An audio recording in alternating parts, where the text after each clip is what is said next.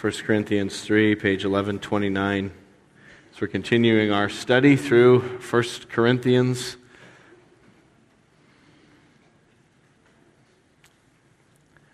I attended a pastor's conference, and it's a well-attended pastor's conference. There are thousands of pastors and elders and seminarians who go to this thing. In fact, it's so large that they've had to hold this pastor's conference in the college arena of a college basketball team. So it's in this big college basketball arena. And as part of the promotional material to get the word out about this conference, they took this promotional photo. And the photo is taken on the basketball court of the arena. And the different speakers who were speaking at the arena were lined up, and they were all holding basketball jerseys. And on each jersey was a number, like someone on a team, and then it had the last name of the person, and they're all sort of lined up in this photo. And I looked at that photo, and it totally rubbed me the wrong way. I was like these are the superstars that we're all going to see. I think it was just they're trying to be clever. It's like, hey, come to this event, here's the team. But it just struck me like, these are the super kind of elite preachers who are here to, and you can come see them in the arena. And I was like, it bothered me, especially when you kind of overlay sports on top of it, because, we have this huge idolatry of sports in American culture. And we put sports heroes up on pedestals, and we make so much of sports heroes. And so to kind of take the sports thing that happens here and to overlay that on top of the preaching thing, it just didn't sit well with me. I talked to some other people, I'm like, does that bother you? And other people are like, yeah, it's kind of not so great. But I was thinking about that photo again this last week as I was preparing to preach on 1 Corinthians 3, and I've actually had a change of heart. I've actually come to see it a little bit differently. Because as I thought about it more, I realized, it's just one of those marketing things that backfired. I mean, sometimes, you try to do something clever and it just comes out wrong. We've all had that experience. And I know some of these pastors who spoke there personally. And I know they are not egotistical, superstar, megalomaniac people. It's just what they were doing to try to pitch this thing.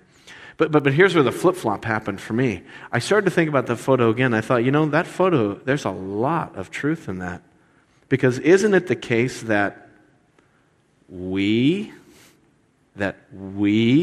put people on pedestals? That even though they're humble people, in our minds, we turn all kinds of people in our culture into superstars, even inside the church. Mega pastors of mega churches who write mega books and blogs and articles and speakers at conferences, and there's something that we do even to humble, unassuming people to kind of turn them into something larger than life. We put them on a pedestal. It even happens in the church. And it seems to me there's something akin to that happening here in 1 Corinthians chapter 3. Where Paul has been writing to the Corinthians. He's kind of been warming up here, and now he's ready to make his big objection to the way the Corinthians were acting. Because the Corinthians had put him on a pedestal, well, some of them. And some of the other Corinthian Christians had put another teacher on the pedestal. And there was a fight breaking out in the church between these two groups. Like a Red Sox guy and a guy with a Yankees tattoo next to each other on a plane. And they're suddenly, and I like Paul, I like Apollos. And Paul calls them on it. Look at 1 Corinthians chapter 3, verses 1 to 4. He says, brothers, I could not address you as spiritual, but as worldly, mere infants in Christ. I gave you milk, not solid food, for you were not yet ready for it. Indeed, you're still not ready, for you're still worldly. For since there is jealousy and quarreling among you, are you not worldly? Are you not acting like mere men? For when one says, I follow Paul, and another, I follow Apollos, are you not mere men? So here is Paul finally taking the gloves off with the Corinthians. He's been kind of dancing around it, and now he says, okay, look, I'm just going to hit this topic head on. You guys are acting like spiritual babies. That's what he says. He goes, you're acting like infants in Christ. You know, when I first started the church, you acted like spiritual babies because, well, you were spiritual babies. And so I treated you. You were new Christians. It was understandable. But now he says it's many years later and you're still acting like spiritual babies. And now he's frustrated. He says, you're still worldly. And of course, when he says that word worldly, he's now sort of drawing upon all of the things he's been talking about in chapter 2. If you've been with us the last couple Sundays, we studied chapter 1 and chapter 2, and we saw that Paul was building this contrast between worldly wisdom and gospel or cross wisdom. That the wisdom of the world says, you know, promote yourself, stick up for yourself, advance yourself, get it, grab it, it's yours. Climb the ladder, and the wisdom of the cross says, no, be humble, be a servant, give up your life for the good of others, to build up others. It's a very different kind of wisdom, and the world thinks that the gospel wisdom is foolishness, and Paul says, no, the gospel wisdom is life. The world's wisdom is going to be destroyed. That's foolishness. So here's Paul then taking that whole thing he's been building and laying out, and he now dumps it into chapter 3, and he's essentially saying that the way they are fighting with each other in the church shows that they're still operating under worldly wisdom. They're still immature Christians who think it's all about them, as opposed to being humble and sacrificial and loving. So he nails them on that. And how does it show itself in their church? Well, verse 3, you're still worldly. Since there's quarreling and jealousy among you, are you not worldly? Are you not acting like mere men? It was a church where there was fighting and bickering. And you know, whenever we find ourselves in a pattern of fighting and bickering and quarreling, it's a pretty good indication that we're acting in a worldly way, that there's something going on in us that's not maturing in Christ. But what is it, and here's where we get to the point, what is it that they were bickering over? Verse 4, one of you says, I follow Paul, another, I follow Apollos. Are you not mere men? So there was Paul. He started the church. He was there for a year and a half. He left. And then later on he sent Apollos. Apollos came in and he picked up the work and kept pastoring the church. But it appears that the people in Corinth kind of latched on to these. And some people, you know, were like, I miss Paul. I wish Paul was back here. You know, Apollos, he's okay, but man, I understood Paul, and I liked Paul. And other people in the church are going, Paul? He was so, you know, plain and boring, and, you know, Apollos came, and I finally, you know, really understand the Bible. I mean, Apollos is so much more clever and slick and articulate, and Apollos helps me. How could you like Paul? Paul was irritating. What do you mean Paul was irritating? You know, and then this, like I said, it's the Red Sox guy and the Yankee guy on the plane next to each other. They're having this argument. And there's probably something else going on here too. But we know historically that one of the dynamics taking place in cities like Corinth and in sort of major metropolitan areas in the Roman Empire was that they became places where traveling philosophers would come and traveling orators. And they would come and try to build a following in these cities. And they would stand and spin their philosophy and try to outdo one another with the cleverness of their insights and logic and the, you know, spinning their rhetoric to bewitch the crowds and hold them in rapt attention. You know, all this oratorical kind of stuff. And people would track these orators in town and these sophists and philosophers. And oftentimes even wealthy families or up-and-coming families would become patrons of certain philosophers and attach themselves to them. So it became this sort of weird social climbing kind of thing where you would back a certain philosopher and orator, and as a way of gaining prestige and renown in the town, which was big in Corinthians. And I was thinking, you know, people do this all the time. I mean, you figure out if there's someone in the room who's important, and then everyone's kind of trying to gravitate toward the person who's important. It happens, you know, those of you who are in junior high, high school, right? You know who the cool kids are. I could ask my kids anytime, who are the cool kids? And they're like, oh, it's this one, that one, that one. They know what the food chain is in school. And there's always a queen bee, and she's always got the other bees buzzing around her. And it's just how it works. We naturally do this sort of thing.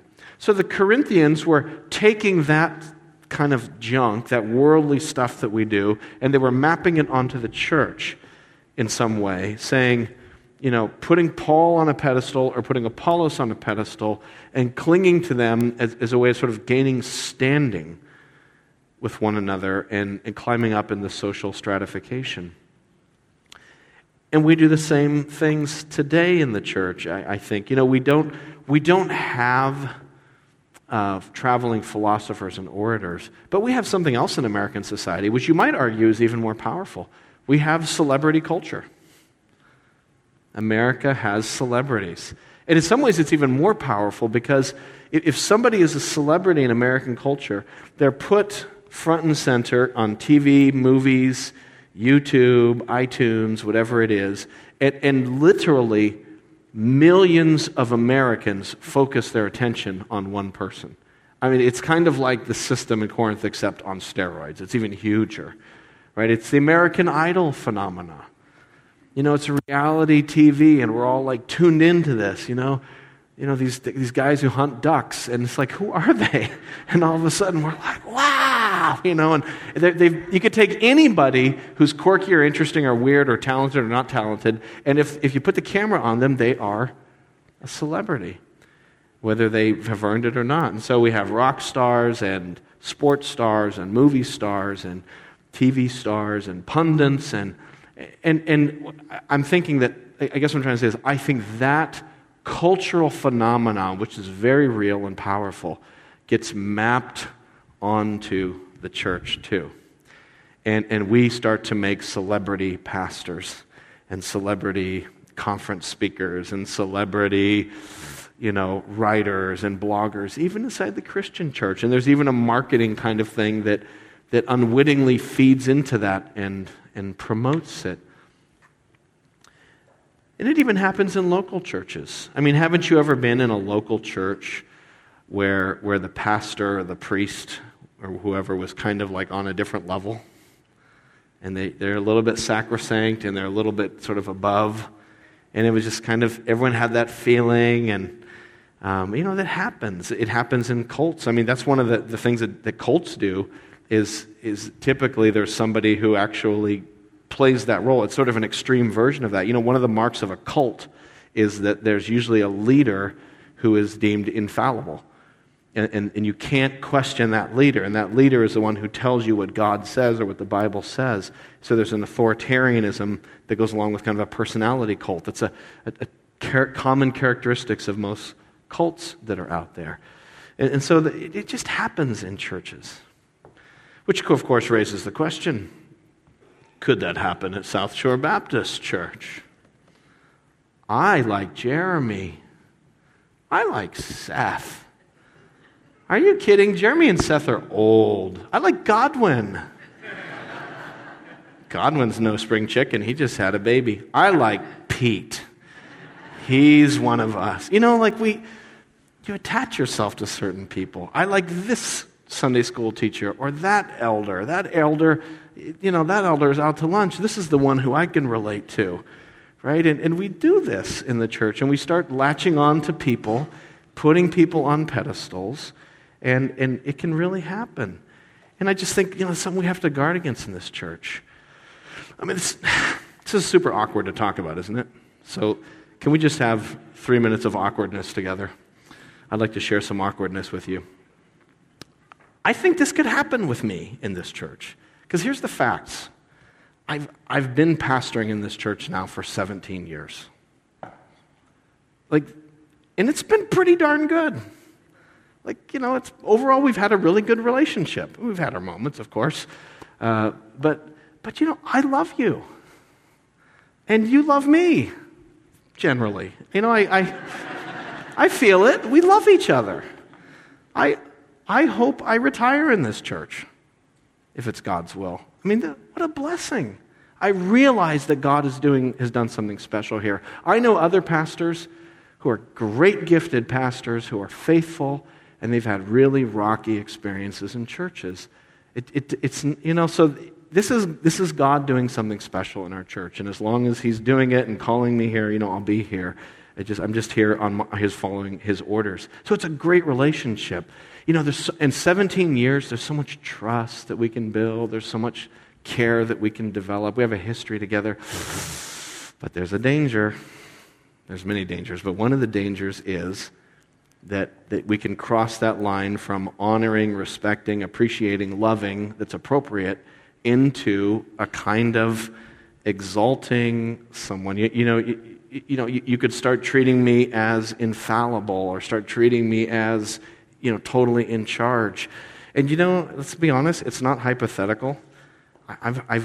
People say to my face in the presence of others, well, what does he say? He's the boss. Or they say things like, well, there's the head honcho. Let's just see what he wants to do. And just to be really clear, I'm not the boss of South Shore Baptist Church. Jesus Christ is the head of our church, right? We've got to have that straight in our heads. And again, I know people are respectful and they're nice, but I just think we're crossing into really dangerous territory when we go there. Has that happened in our church? Have you ever walked into South Shore Baptist Church on a Sunday morning and someone told you I wasn't preaching and you left and went and had coffee instead? Have you ever tried to get something done in the church and you wanted to do something, you had some brilliant idea, and you tried to go through all the appropriate channels and it got blocked and people were like, I don't know, and then you said, well, I'll just go talk to Jeramie, because that's how it really gets done. Or have you ever, had someone come visit you or do some counseling with you or something, or do a wedding or something like that, and it was one of the other pastors and one of the elders, and somewhere in your heart you felt a little bit gypped because it wasn't Jeramie, right? Like I said, this is awkward, right? But that's what I'm saying. That's where that stuff has to be examined and pulled out so that we realize we can easily do this, even in our church. And some of you are thinking, dude, I've never thought any of those things. Praise God for you. So here's what Paul wants to help us with. This is a natural tendency. I have the same tendency. I put people on pedestals. I put speakers on pedestals. We all do this. So here's what Paul wants to do. He wants to give us another lens for thinking about leadership in the local church. He wants to give us another lens for thinking about Christian leaders. And so he actually is going to give us two lenses, like glasses. You're going to have two lenses, two metaphors that are going to help us. The first metaphor is in verses 5 through 9. The second metaphor is in verses 10 through 17 of this chapter. So here's the first metaphor. He's like, I'm going to tell you a different way to think about me and Apollos. I'm going to tell you a different way to think about Christian leaders. Here's the first one. Number one, apostles and Christian leaders are just hired farm hands. They're just hired farm hands. Look at verses 5 to 9. What, after all, is Apollos? And what is Paul? Only servants through whom you came to believe, as the Lord has assigned to each his task. I planted the seed, Apollos watered it, but God made it grow. So neither he who plants nor he who waters is anything, but only God who makes things grow. The man who plants and the man who waters have one purpose. They're not divided. They have one purpose. And each will be rewarded according to his own labor. For we are God's fellow workers. You are God's field and God's building. So there's the first one. Hired farm hands. Paul says, I planted, I started the church, then I left. Another hired farm hand came along and he watered it.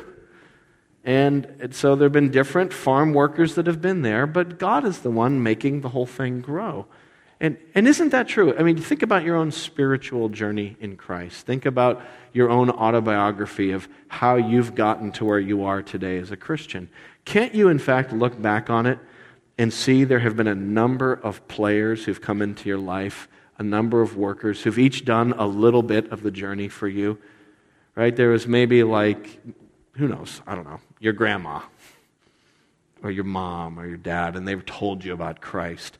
And there was that vacation Bible school teacher who made a really big impact on you, or your third grade Sunday school teacher who really helped you to think more about Christ. And then there was the person who led you to faith in Christ. And then there was the person in college who sat and did a Bible study with you and helped you kind of get the basics of Christianity sorted out. And then there was that one pastor who really had a preaching ministry that shaped and impacted you. And then there's that other person who got you interested in foreign missions. But you look back on your journey and you realize there have been all these points where different workers have been assigned to come into your life to do a certain thing. And some of those workers have had a tremendous impact on you. And the tempting thing is to look at the worker.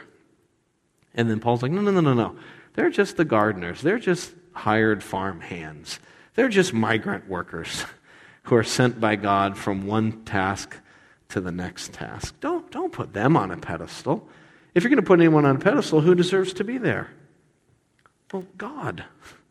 Because verse 6, Paul planted, Apollos watered. God made it grow. So neither he who plants nor he who waters is anything, but only God who makes things grow. So Paul wants us to stand not in awe of gifted teachers and preachers, but to stand in awe of God who makes it grow. Have you ever experienced spiritual growth in your life? I hope that's a yes.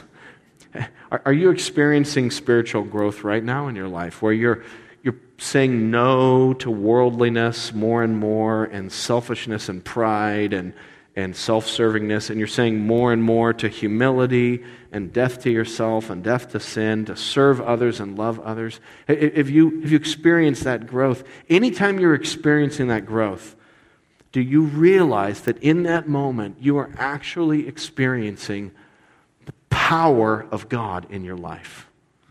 That God is making you grow. That's an awesome thought.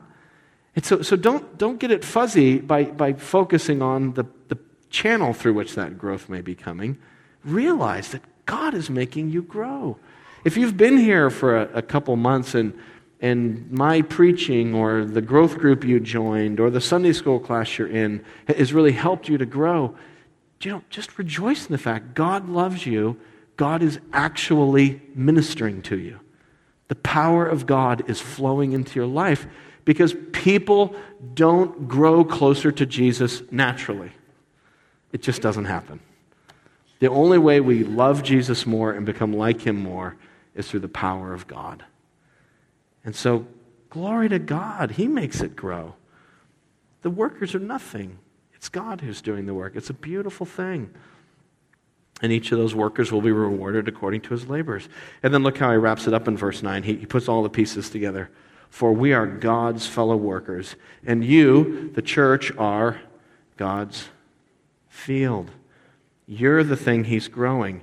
Again, we put our attention when we put leaders on pedestals, and we think that's the thing that God is doing. No. The thing God is doing is his church. That's what God is doing. And the leaders are just there to kind of serve. So everything's back in the right order. They had it out of order. They had apostles, superstars. I like this one, I like that one. And then as a result, they were trampling on the church. They were fighting and dividing. And then God, I don't know where God was. God is just out of the picture. And Paul says, let's flip it upside down. At the top is, wow, God who is growing people. And wow, look what he's growing. The church. This is God's field. You're the garden. You're the new paradise. You're the new Eden. I think there's possibly even sort of end times language here, like you're the new creation. You're the new heavens and new earth that God is growing, the new paradise that God has planted and he's growing. And the people he's using are, the apostles, the holy apostles and prophets and those guys. And pastors, they're down here and they're just helping serve. But wow, look at what God's doing in your lives. And so Paul gets the order right. And this is so critical. We've got to get the leadership thing right. Because if we don't, every one of those things takes a hit. If we don't get the leadership thing right, God is robbed of his glory. If we don't have the right perspective on leadership, we trample on the church, which is the garden of God that God is growing. And if we don't get the leadership thing right, we actually do a disservice to our leaders even. Because, I don't want to be put on a pedestal. Because it's not if, it's when. when I disappoint you. When I don't get a biblical interpretation 100% right. I know it's never happened, but it could. When I'm not 100% loving pastoral mode at every moment and I miss an obvious duh, when I fall back into my sin nature and I act aggressively or pushy instead of lovingly and humbly. Not if those things happen, when those things are going to happen.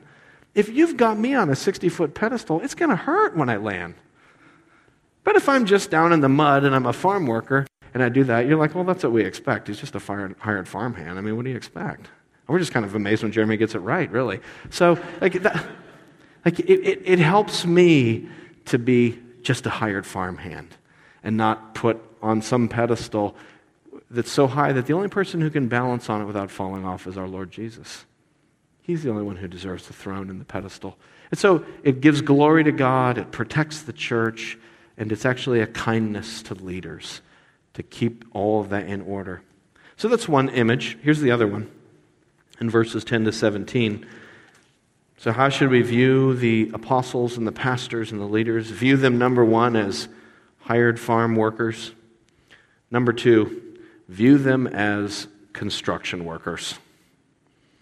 Another just salt of the earth job, like farming, like construction. Construction workers. They're nobody big in the world. They just build stuff.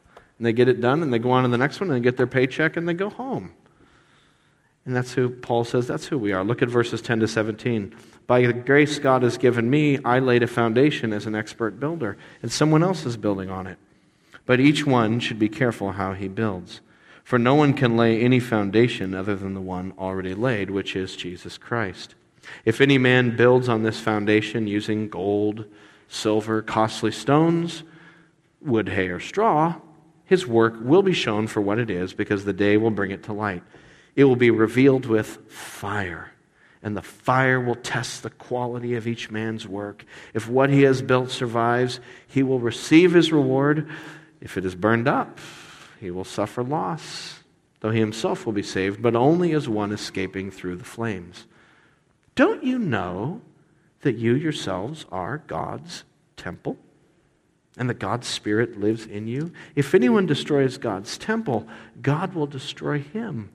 For God's temple is sacred, and you are that temple. So here's the new image, construction worker.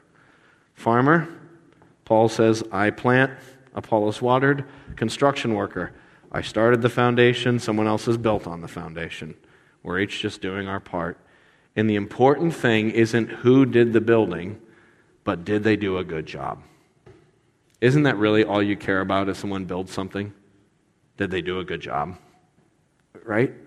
I was down in my basement last night, just kind of going over this sermon and thinking it through.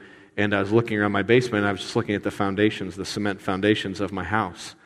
And I was thinking about that. I was thinking, I wonder who poured the foundations of my house. There's probably some guy with a cement truck and some forms and a crew that did it. And I don't know who those people's names are. And frankly, I don't really care. What I care about is one thing. Did they do a good job? Is my foundation going to have cracks in it, or did they do a good job at their work? That's all I care about. And if they poured a good foundation, I don't care who that person was. I don't put them on a pedestal. And so Paul says, well, that's all we were doing in the church. We're just the construction workers. We're just doing the manual labor of pouring the foundation. So Paul says, look, I did a good job. I laid the foundation as an expert builder. And someone else is building on it. But the key is, how are you building? What are you using as your foundation? Here's how we should build, verse 11. No one can lay any foundation other than the one that was already laid, which is Jesus Christ. Jesus Christ is the gold and the costly stones and the silver. Jesus Christ is the foundation. Brothers and sisters, there's no other foundation on which to build your life, now or in eternity. If you build your life on anything other than Jesus, when the judgment day comes, you will be swept away. There's only one rock that can withstand the storm that is coming upon this world, and it's Jesus. And if you're not built on Jesus, if your confidence is not in his death and resurrection, you'll be like the foolish man who built his house on the sand, and the winds came down and the floods came up, and that foundation was washed away.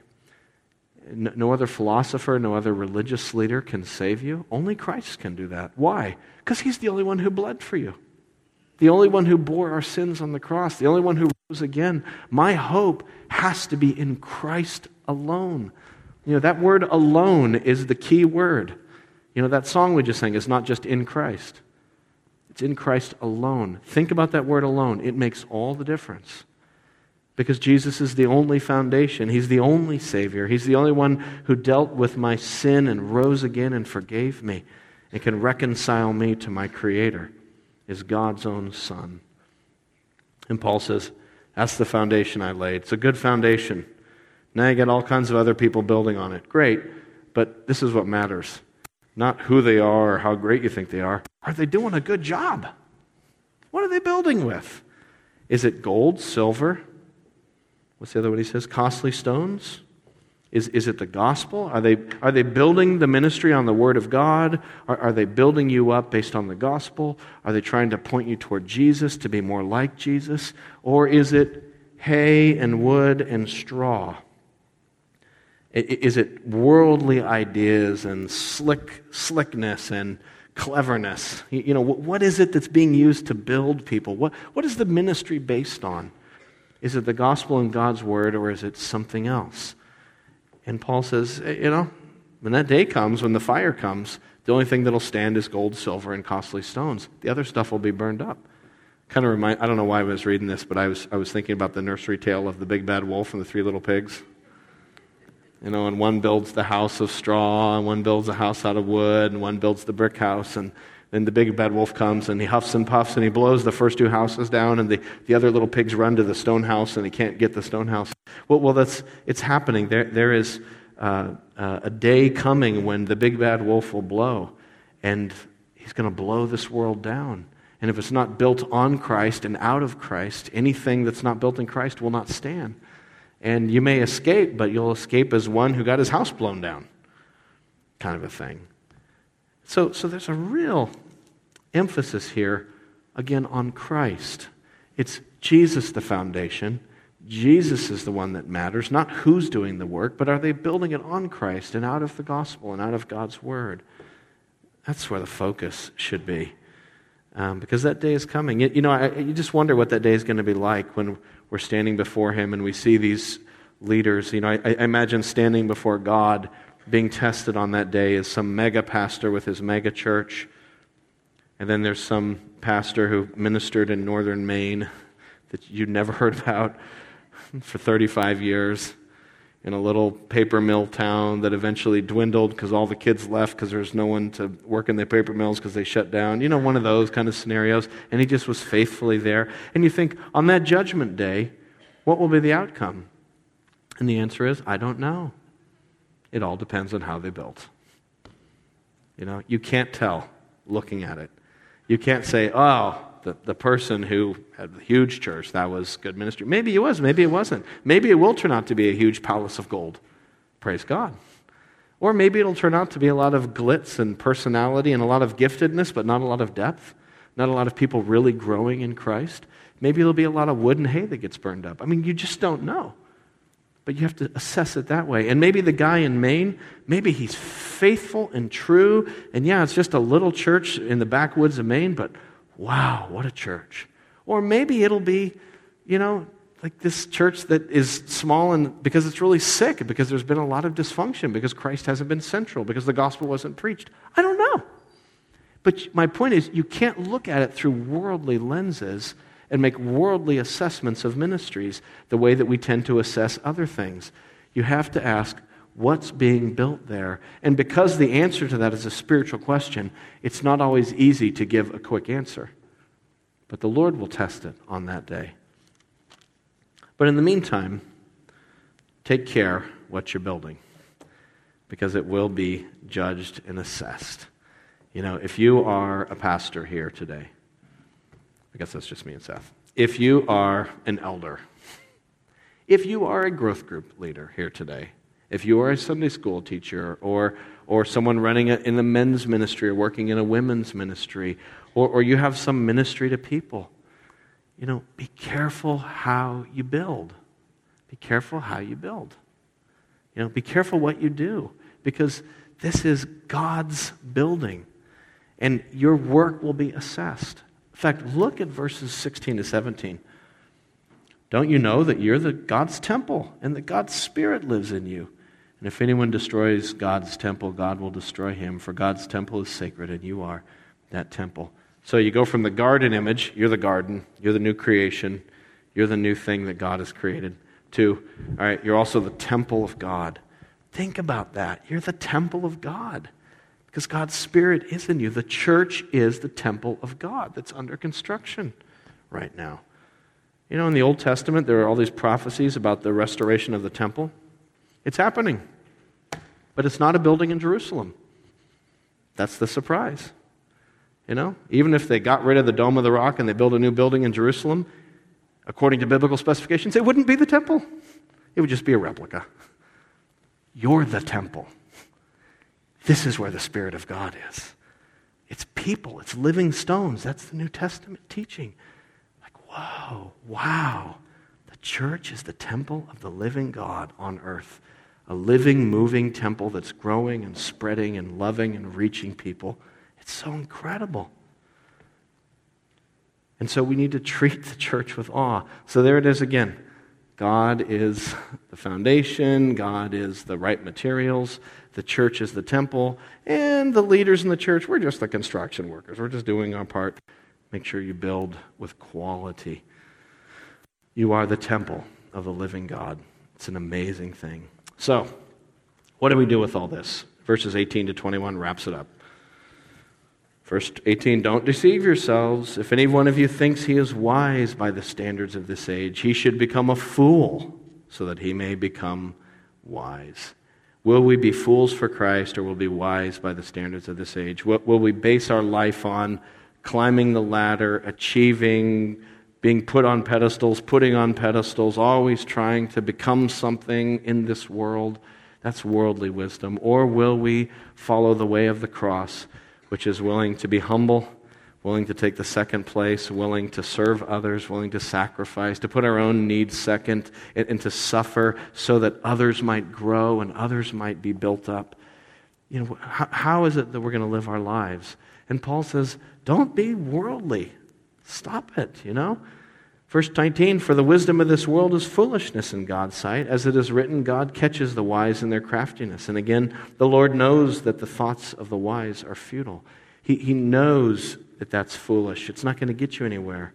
So then, verse 21, no more boasting about men. I love that. It's kind of like, stop it. Just stop it. Stop putting people on pedestals. Just don't do that anymore. Time to grow up for all of us. No more boasting about men. And then verses 21 to 23 are just amazing. It's like at this point Paul goes into orbit. All things are yours. Whether Paul or Apollos or Cephas or the world or life or death or the present or the future, all are yours, and you are of Christ and Christ is of God. He's like, why are you fighting over the crumbs of the world and over the little status symbols of the world? Don't you know that if you have Jesus Christ, you have everything?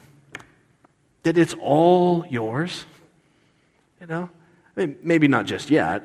You can't just go out and take any car in the lot you want. But you know what I'm saying is, it's all yours. It's all going to be yours. And in Christ, it already is yours. The new creation, the heavens and the earth. God has a whole universe that He's prepared for the saints. It's all yours. Someday it's all going to come to fruition. Someday the garden is going to be done. Someday the temple is going to be finished. And everything will be complete. And we'll stand in the new creation and we'll see everything God has for us that's going to blow our minds. And we're going to see Jesus Himself. And we're going to belong to Jesus, and we'll see the Father, God, our Creator himself, and we'll see that we belong to Christ and Christ belongs to God, and it's all ours and Christ is ours. And do you think on that day it's going to matter how many followers you had on Twitter? Will it matter how many Facebook friends you had? Will you really care on that day what your net worth was or how much you made? Will it matter to you what your title was in the organization and whether you made it to varsity or you were stuck on JV for another year? Will it matter if you're a starter or not a starter? Will it matter, whether the world thought you were cool or whether the world thought you were a dork? I mean, what will it matter? It won't. Will it matter for pastors how many people we had in our church or didn't have in our church, or whether we spoke at conferences or didn't speak at conferences? Or will any of that matter on that day when we have it all, plus Christ, plus God, and we're theirs? I just don't think it'll matter. And so Paul's saying, so don't worry about it. Just be a fool. You're getting it all anyway. You can afford to be fools for Jesus. You can totally afford it. You don't have to worry about it. You're not taking any hit if you live as a fool for Jesus. If you decide to take the low road of humility, if you decide to go be a missionary someplace and, waste your career, it's not a waste. It's not a fool to choose to not make as much money to serve the Lord. It's not a fool to embrace poverty for Christ. It's not foolish to take the low road and serve and to be humble and to say, I'm sorry and I'm here to serve you. That's not foolish because you're getting everything anyway. So what do you got to lose? Nothing. So we're free. We're free to serve the way Christ did, who laid aside his glory and came and humbled himself to the cross to save us, knowing that the Father would give him everything, would give him the name above every name. We're free to serve because, as it says in chapter 2, no eye has seen, no ear has heard, no mind has conceived what God has prepared for those who love him. Let's pray.